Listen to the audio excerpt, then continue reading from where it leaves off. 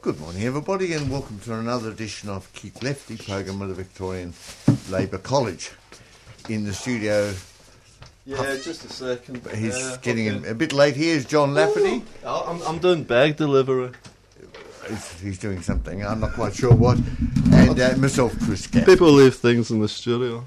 Oh, right. Okay. So, Well, during the week, the Thai king died. Well, now, most Australians don't know much about him. I must say I didn't until I had a bit of a look. But he was a weak and characterless monarch who spent his useless and privileged life in a bubble, surrounded by fawning, grovelling toadies who thought he was a god. In fact, he played a significant role in preventing democratic rights, preventing social justice, and the fair and unbalanced use of the law. He did this by legitimising the worst policies and atrocities committed by Thai rulers. Bhumibol was a willing tool of the military, who constantly staged coups and obstructed democracy and the economic development of the Thai people. He amassed so much wealth from the work of others during his reign that he became the richest man in Thailand and the richest monarch in the world. Bhumibol was born in the USA, which shouldn't be a surprise, and spent most of his youth in Switzerland. He came to the throne after his older brother died from gunshot wounds to the head in 1946. Now, his brother's death was suspicious, to put it mildly. It was either a suicide or a gun accident involving Bhumibol, the bloke who did become king. Bhumibol, in order to cover himself, one suspects, allowed 3 innocent palace staff to be executed over the incident, and then Prime Minister Priti Panomyong to be falsely blamed for the incidents by his political opponents. During the late 1950s and early 60s, he was used by Thailand's corrupt and despotic Field Marshal Sari Thammarat to build a coalition between the military and the monarchists. The monarchy had fallen into disrepute and was very unpopular in the 50s and the 30s and the 40s. The king was systematically promoted as the symbolic figurehead of the anti-communist alliance. The US government also distributed photos of the king in villages, in rural areas, as part of their fight against communism. Any house without a picture of the king was considered to be a red house. Mm-hmm. Never once did Bhumibol speak up for democracy or social justice. Never once did he criticise corruption. In 1973, the military regime was overthrown by a mass popular uprising, and Bhumibol was called upon by the elites to step in and protect the status quo. He joined the military and conservative elites in promoting right-wing paramilitary groups such as the Village Scouts, who attacked student activists on the left. The result was a bloody crackdown at Thammasat University in 1976. Bhumibol supported this crackdown. He justified by saying this in 1976 that Thailand had experienced, quote, too much democracy. Well, you know, that's a big problem, as you know. By the mid-1980s, democratic space in Thailand opened up and elected a civilian government came to power. But it was toppled by a new coup in 1991, which Bhumibol again supported. Yeah, I don't know if we're ready for that, eh? In 1992, a mass popular uprising ended the dictatorship. When it was clear the army had lost, Bhumibol appeared in public to claim his democratic credentials. A bit hard, you would think. One elite politician who helped promote Bhumibol's image was Thaksin Shinawatra, who won repeated elections due to his party's pro-poor policies. And it must be said, the vast majority of Thai people enjoyed real gains from these reforms. The result, of course, was the 2006 and 2014 military coups against elected government and the destruction of democracy. Shinawatra, you're speaking about? Yeah, that's right. That's right. Bhumibol was a willing tool in these coups too, allowing his name to be used by the army and royalist thugs. When the army gunned down 100 civilians protesting for democracy in 2010, the king remained silent. It was this event and 2 recent military coups that raised serious questions in the minds of millions of Thai citizens about the benefits of actually having a king.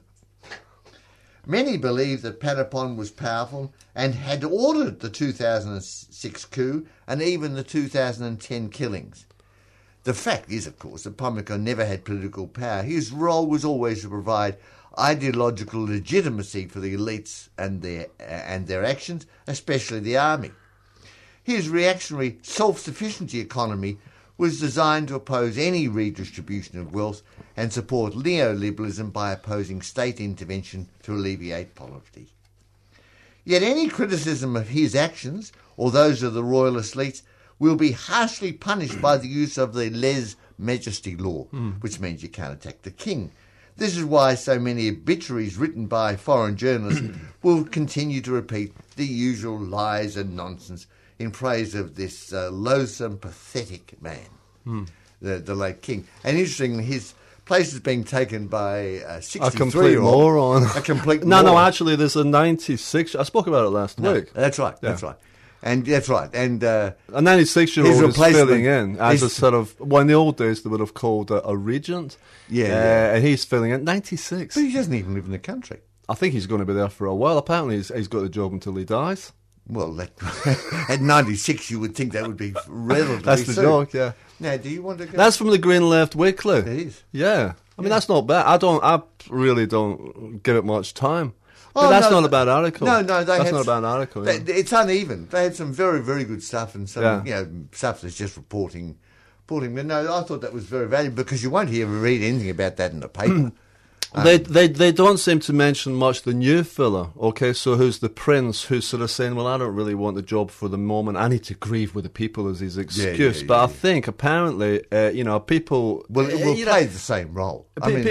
People in the olden days, like they didn't actually see how these guys operated, so it was easy for them to believe the illusion that the king is what they're Above told all, yes. the king is, like the Japanese That's emperor, right. whoever it is, But the people know an awful lot more about the new fella, and they're not too impressed. I think even royalists are not too impressed by him. So they've got to, it happens with the Vatican, it happens with Buckingham Palace. They've got to get the propaganda machinery to operate. And it'll take them quite a while, I think, in the case of this guy, to actually paint this bloke as even being acceptable. Well, to a lot of yes, folk, they'll probably go quiet about him. If he's too much of a moron, they just won't say much. You've seen when he turned up at in Germany at the airport?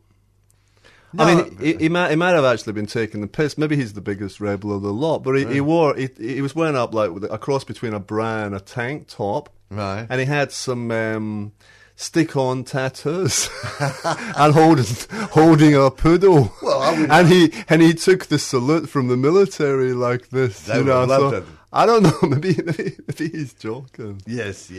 Now, I was going to speak. Yeah, I was going to speak a little bit about. Well, in the lead up to elections and referenda, there are a lot of opinion polls around, and these, they all claim to be accurate, and they're there to tell us how they think people are going to vote. At one time, there were only a few of these. I mean, going back, I only really remember Roy Morgan, Gallup poll, but now they're all over the place. Opinion polls can never be at all understood unless we know what is the question being asked, who the people are answering it, and how many people there are. And there are other variables. Of course. Some opinion polls appear to be clearly rigged to suit a particular outcome. For instance, recently there was one by a company called Essential. Essential asked this question: would you support a ban on Muslim immigration to Australia? The results were 49% support for a ban, 40% against the ban, 11% undecided. Now, imagine how people of Muslim background might feel about such figures, suggesting that half, 49%, half the country sees them as being unwelcome. It's pretty nasty. The liberal media greeted these figures with shock, and for once I think maybe even the liberal media got it right. But these figures were collated by a group called Your Source. I don't know a bit about Your Source. Your Source has been around for decades, and they're actually well known for their work in market research data collection. So, if this is reputable, and it coming from Your Source, it's suggesting it's reputable, because I'd never heard of Essential, but when I saw it's from Your Source, I thought, well, they've been there for a while. If it's not to be believed, why would any poll be believed? In the lead up to the US presidential elections, where the media has shown an incredible bias in favour of Hillary Clinton, there's a new poll came out this week, and it asked this question: Which of these is the biggest threat to international peace and stability? And the answers were, people said 42% ISIS and Islamic radicalization, biggest threat to international peace and stability. 21% a Trump presidency. 11% a growing level of inequality. And 5% Russian aggression. Only two other alternatives were actually offered, global warming and overpopulation. So a Trump presidency is offered as a possible threat, but not a Clinton presidency. Yes, that's right. Russian aggression is offered as a threat, but not American aggression. US aggression. Never. What? What are you talking about? I mean, we only have to glance, just a mere glance at US foreign policy over decades, and Hillary Clinton's very own actions and words to know that therein lies probably a very great threat to international peace and stability. But the opinion poll doesn't even offer these as alternatives. No. So the opinion poll is clearly, that opinion poll yet again is a farce. It is true, speaking about the Hillary and the Russian bogey that she's stirring up. Many unscrupulous politicians in the past, many, have used the threat of external enemies to stir up their local audience. Vladimir Putin is well aware that this is what the US Democrats are doing at present with regards Russia. Putin has even spoken of highly placed Americans telling him it's just politics and it will all blow over after the election. Right. Still, Putin wouldn't be a responsible leader if he didn't respond to the aggressive remarks seriously. And he said this, jeopardizing Russian-American relations in order to gain brownie points internally. I consider this to be harmful and counterproductive. It's not funny anymore. If somebody wants confrontation, this is not our choice, but it does mean there will be problems. Mrs. Clinton has chosen to take a very aggressive stance against Russia. Mr. Trump, on the other hand, calls for cooperation, at least when it comes to the fight against international terrorism. Naturally, we, the Russians, welcome those who would like to cooperate with us, and we consider it wrong that we always have to be in conflict with one another, creating existential threats for each other and the whole world. Putin makes some good points. If Mrs. Clinton really is as popular amongst her people as we're being told, and so superior to Mr. Trump, now that'd be hard, why does she have to resort to superpower saber-rattling to win votes? Another point to make is that owing to the rise of ISIS and the ongoing Syrian war, the Islamist threat is now at least being taken more seriously around the world. While Trump can be crude and even discriminatory in his characterization of some Muslim groups, he is at least saying he will work with other nations, particularly Russia, to overcome the extremists. Mrs. Clinton, who is largely culpable for the growth of the extremism, can't be trusted in this regard.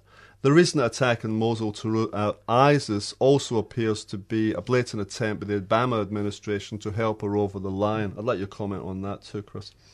But getting back to opinion polls, considering the time and money spent on these things and the seriousness with which they're taken, you would think they'd have a fair degree of accuracy. But just look at two polls this year. On the day prior to the Brexit vote in June this year, the 6 top opinion polls in Britain all said the country would vote to remain in the EU, and some of them with quite a big margin. Yes. They voted to leave. The liberal media was shocked that they in their wisdom could be so wrong. And they even went so far, some of them, as to say it was outrageous that the people hadn't listened to what they were telling them to do. Yes, so they were dare you exercise? Like you're saying about the king, exercising democracy. Hang on. Yeah. Not too much. Prior to the Australian federal election in July, the opinion polls were unanimous in predicting a big or very big win for the coalition government. The TAB was only offering 20 cents profit for every dollar placed on Malcolm Turnbull remaining as Prime Minister. As it turned out, the two-party preferred vote saw the coalition win by just 0.72%. This translated to the government having just 1 seat more than the non-government side. In both cases, the opinion polls were not to be trusted.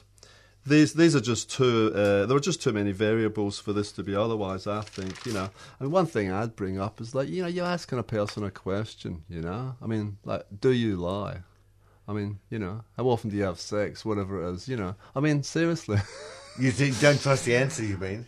Well, some people are saying that a lot of the people who support Trump are too because nervous to say that they support Trump because they'll get ridiculed. Because the media is so bad. I mean, Yes. the media says they're undesirables, they're Yes, scum, they're yes, filth and all this yes. sort of stuff. They're evil, they're racist, they're this, they're redneck, they're poor, They're all sorts of things, Actually, what was interesting in what you were saying was that one of the concerns, which they did list, was growing inequality. That's good. Yeah, that's good to put That's that good. in. And I think that the people underestimate that as a source of tension in the coming period. That got 11%. Huh? They got 11%. Well, yeah, I think they should be getting 100% really, because Yeah, I think that so. is the issue of the day. In fact, there was a lecture delivered in Sydney on Sunday by a French political economist, Thomas Piketty. I've still got another page to go, by the way. Oh, sorry, Christopher. sorry. So I know I sort of opened that No, up. So no, sorry. fine.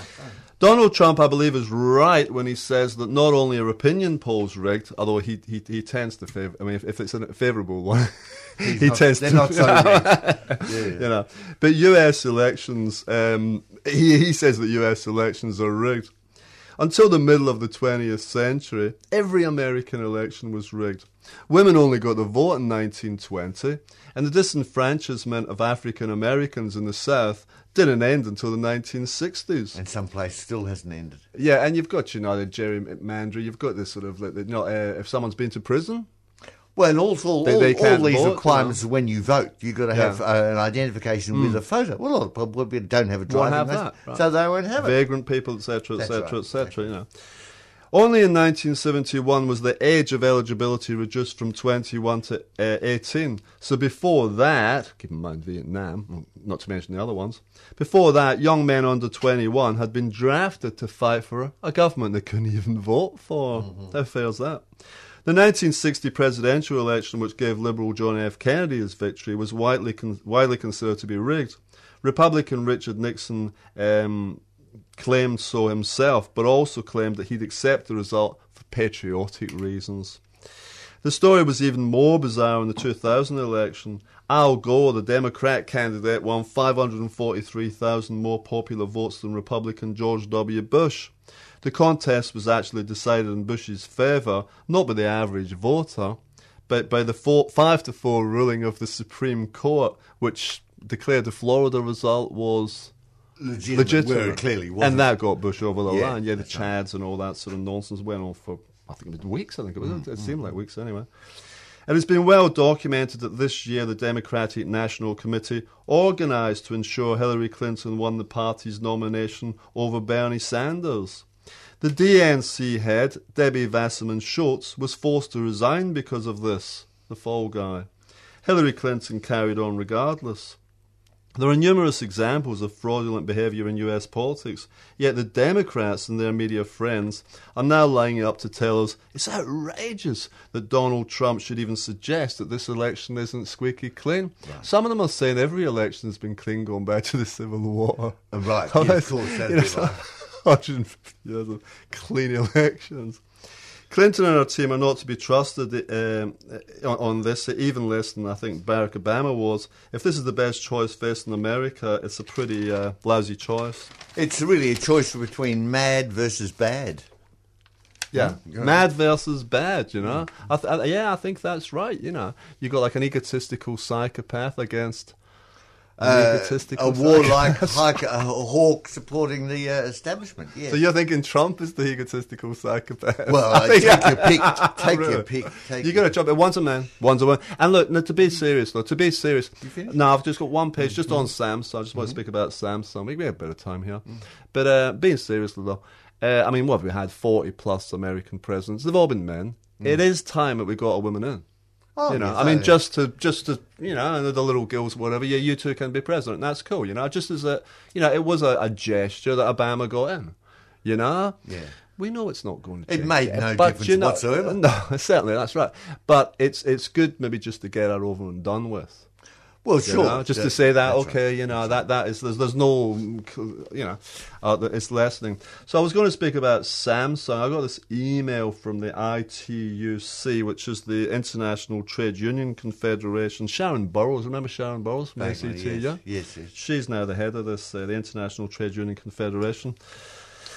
The founder of Samsung once reportedly declared, this is what it says, the founder of Samsung once reportedly declared that the company would recognise trade unions over my dead body. Now, leaked internal documents at Samsung reveal the extreme lengths the company will go to exert complete control over workers' lives, especially those who want to join a union, or former union rather. The PowerPoint presentation, intended for the eyes of corporate bosses only, decrees specific countermeasures, these are their words, countermeasures to be used to dominate employees. This is apparently the actual words that were used in this PowerPoint demonstration to Samsung bosses. The leaked material instructs managers to, quote, isolate employees, punish leaders, and induce internal conflicts. According to China Labour Watch, employees at Samsung factories, some underaged, suffered through 100 hours of forced overtime per month, unpaid work, standing for 12 hours, verbal and physical abuse, severe age and gender discrimination, and a lack of worker safety. I think Samsung is mainly, it's a South Korean company, but I think most of their employees are in China. Right. But there's other Asian countries as well. It's huge. Samsung has a reputation for modern technology. I mean, I've got a Samsung phone. You feel sort of guilty now. Samsung has a reputation for modern technology, but also has a history of medieval conditions for its estimated 1.5 million workers. Gee. 1.5 million. Really? Gee. The Asia Research Monitor Center also reports that Samsung's no-union policy affects the entire Asian electronics industry because Samsung Electronics intervenes actively to prevent the formation of unions, not just in its own workplaces, but in its suppliers. Right. It's going to affect millions of people and is actually seen as a very, very bad example. But if they make profit, if they're successful, It's worth it. everyone will want to follow. Yeah, of course. So anyway, that's all very well and good. But if people, want to go online, www.ituc.org, you can sign a petition, which is because the Samsung shareholders have been holding their annual or whatever it is meeting. So it's a good time to get in. Sign a petition to Samsung shareholders, calling on them to end worker abuse and abolish the no-union policy now. The website is www.ituc.org. Well, as I was about to say before, talking about inequality, there was a talk given by the political economist Thomas Piketty. Piketty.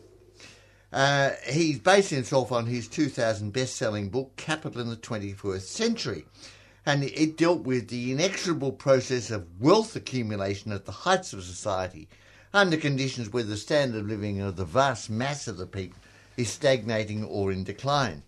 Secondly, his lecture revealed the bankruptcy of his political perspective. His idea that social inequality, which produces all sorts of distortion, can somehow be contained if we only had different policy settings for various capitalist governments, including taxes on wealthy and capital. The reality is that there's no possibility of combating social inequality other than the overthrow of the capitalist social order, which produces inequality. And we will need to have a socialist revolution carried out by the international working class. When the book was published in its English version in 2014, the London Financial Times went straight onto the attack, claiming that it was flawed. Now, these criticisms have sunk beneath the waves of data in the book, as well as further facts. 2 years ago, we revealed on this program that 85 people controlled as much wealth as half the world's population. This year, it's fallen from 85 to 65. So just even by that measure alone, inequality is proceeding at plenty. Piketty's perspective was not to set out the case for the overthrow of the profit system, but just the reverse. He's an opponent of Marx. He calls Marx's apocalyptic vision of a historic crisis of the capital system leading to socialist revolution, which in his terms is something to be feared. He is, to use a phrase coined by a former Clinton Labour secretary, not a class warrior, but a class worrier. That is, he's worried about the future of capitalism. He notes the consequences for the long-term dynamics of wealth distribution, he says, are potentially terrifying. And they're terrifying because there's a chance that the hoi polloi, the vast most of the people might say, wake enough. up. Yeah. That is, he's seeking to warn the ruling elites about the mounting danger to the present economic order. And he's trying to suggest measures, principally a global tax on tax return. This, he said, would contain the unlimited growth of global inequality of wealth, which is increasing at such a rate that cannot be sustained in the long run and worries even the most fervent champions of the free market. Well, what happens since the 2 years since these lines were penned? Well, the vast accumulation of wealth has continued apace, fuelled by the central banks, the pumping of ultra-cheap money into the financial markets, while the underlying real economy is mired in what is increasingly being termed as secular stagnation. That is, low growth in investment, declining productivity, a marked slowdown in the growth of world trade, and a fall in living standards. This has produced a rebellion from below, respected in various contradictory ways in the Brexit vote in England, the support for the avowed socialist Bernie Sanders, and even the candidacy of Trump, and the increasing hostility towards the political and financial establishments everywhere, and the growth of anti-capitalist sentiments around the world. These issues are now on the agenda of every meeting of the IMF and every other global economic institution. Piketty's book has been widely read, but do note that no government anywhere has undertaken any of the measures he advocated to reverse the rise of social inequality. This has not been because of a lack of so-called left governments. Look at Greece, where the Syriza government repudiated the massive anti-austerity vote of July 5, 2015 and implemented the demands of the European and international banks. It confirmed in reality that there is no way of ending the financial dictatorship of capital without the overthrow of the entire profit system. Piketty said it was very sad that the French and German governments had rejected proposals for debt restructuring. His only perspective was for the democratisation of knowledge, which he hoped would bring sufficient pressures to get a change in policy. What the hell is the democratisation It's of akin knowledge? to preaching morality to the keeper of a brothel. Does it mean that more of us go to university free? No, it doesn't mean that. Doesn't mean that? No. Oh, You've got it all wrong. I don't get Piketty at all. He's a French economist or a sociologist? What is he, economist, yeah? Economist, yeah. Okay, and so what is, what's his history, do you know? Well, he's an academic. He's an academic who's written about the dangers of inequality. That's why I don't know about him. That's right. But, of course, he's concerned not to overthrow capitalism like we are concerned. Save it from itself. But to save it from itself. Well, good luck with that. But he does have his fans, Chris. I think we know of some course. of them. Well, he has his fans amongst big business because he may be considered alarmist by big business, but he's out to save them. But doesn't he have his fans by people on what might be called the left? Well, then some fairly thick fans, you would think. Yeah, well, yeah. Social Democrats people who think there's some answer to the growing inequality within capitalism, that capitalism can reform itself, that capitalism can come nice. There's a certain element of the Greens in this. The Greens. They have this idea that if only we can make capitalism nice, it'll be sweet. Yeah. No, it won't. The nature of the beast is horror. Exactly. Horror for the mass of the people, and all his books and all his words. And we've had 120 years of this. And we've had 120 years and it ago. Hasn't. And capitalism has not made one step. What I just spoke about with Samsung pretty much proves. Well, exactly. 1.5 million people plus nothing being has screwed. Changed. The only other thing I wanted to say is just what we're recking back to what John was talking earlier. We must remember that the Muslim extremism has been exploited by the United States for its interests over the last 40 years. So this has produced the hideous confusion in Syria, and many people try to simplify it. Oh, it's just the Russians, or it's just the Americans. The Americans have created this beast of a Muslim extremist, and it's a mess. Largely, I would tend to use the word exploited and expanded rather than created. I mean, Islamic extremism goes back as far as the religion itself. They gave it legs. They gave it... and arms. More importantly, they gave it arms. They gave it arms, yes. And the other little thing about it is that remember that any idea in your mind that capitalism equals democracy, capitalism will operate under whatever system guarantees its profits. And if parliamentary democracy doesn't do the trip, well, then they will happily abandon it for military dictatorship or authoritarian rule. There's no commitment by capitalism to democracy. It's simply one form of capitalist rule, as is fascism. And if anyone knows what democratisation of knowledge actually means...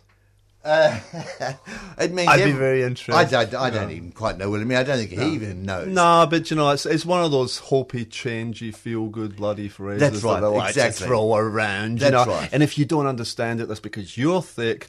Just listen to the clever person. Yeah, that's right. Because he's been a university, aren't you? Yeah. Believe me, that's no guarantee of absolutely anything. No.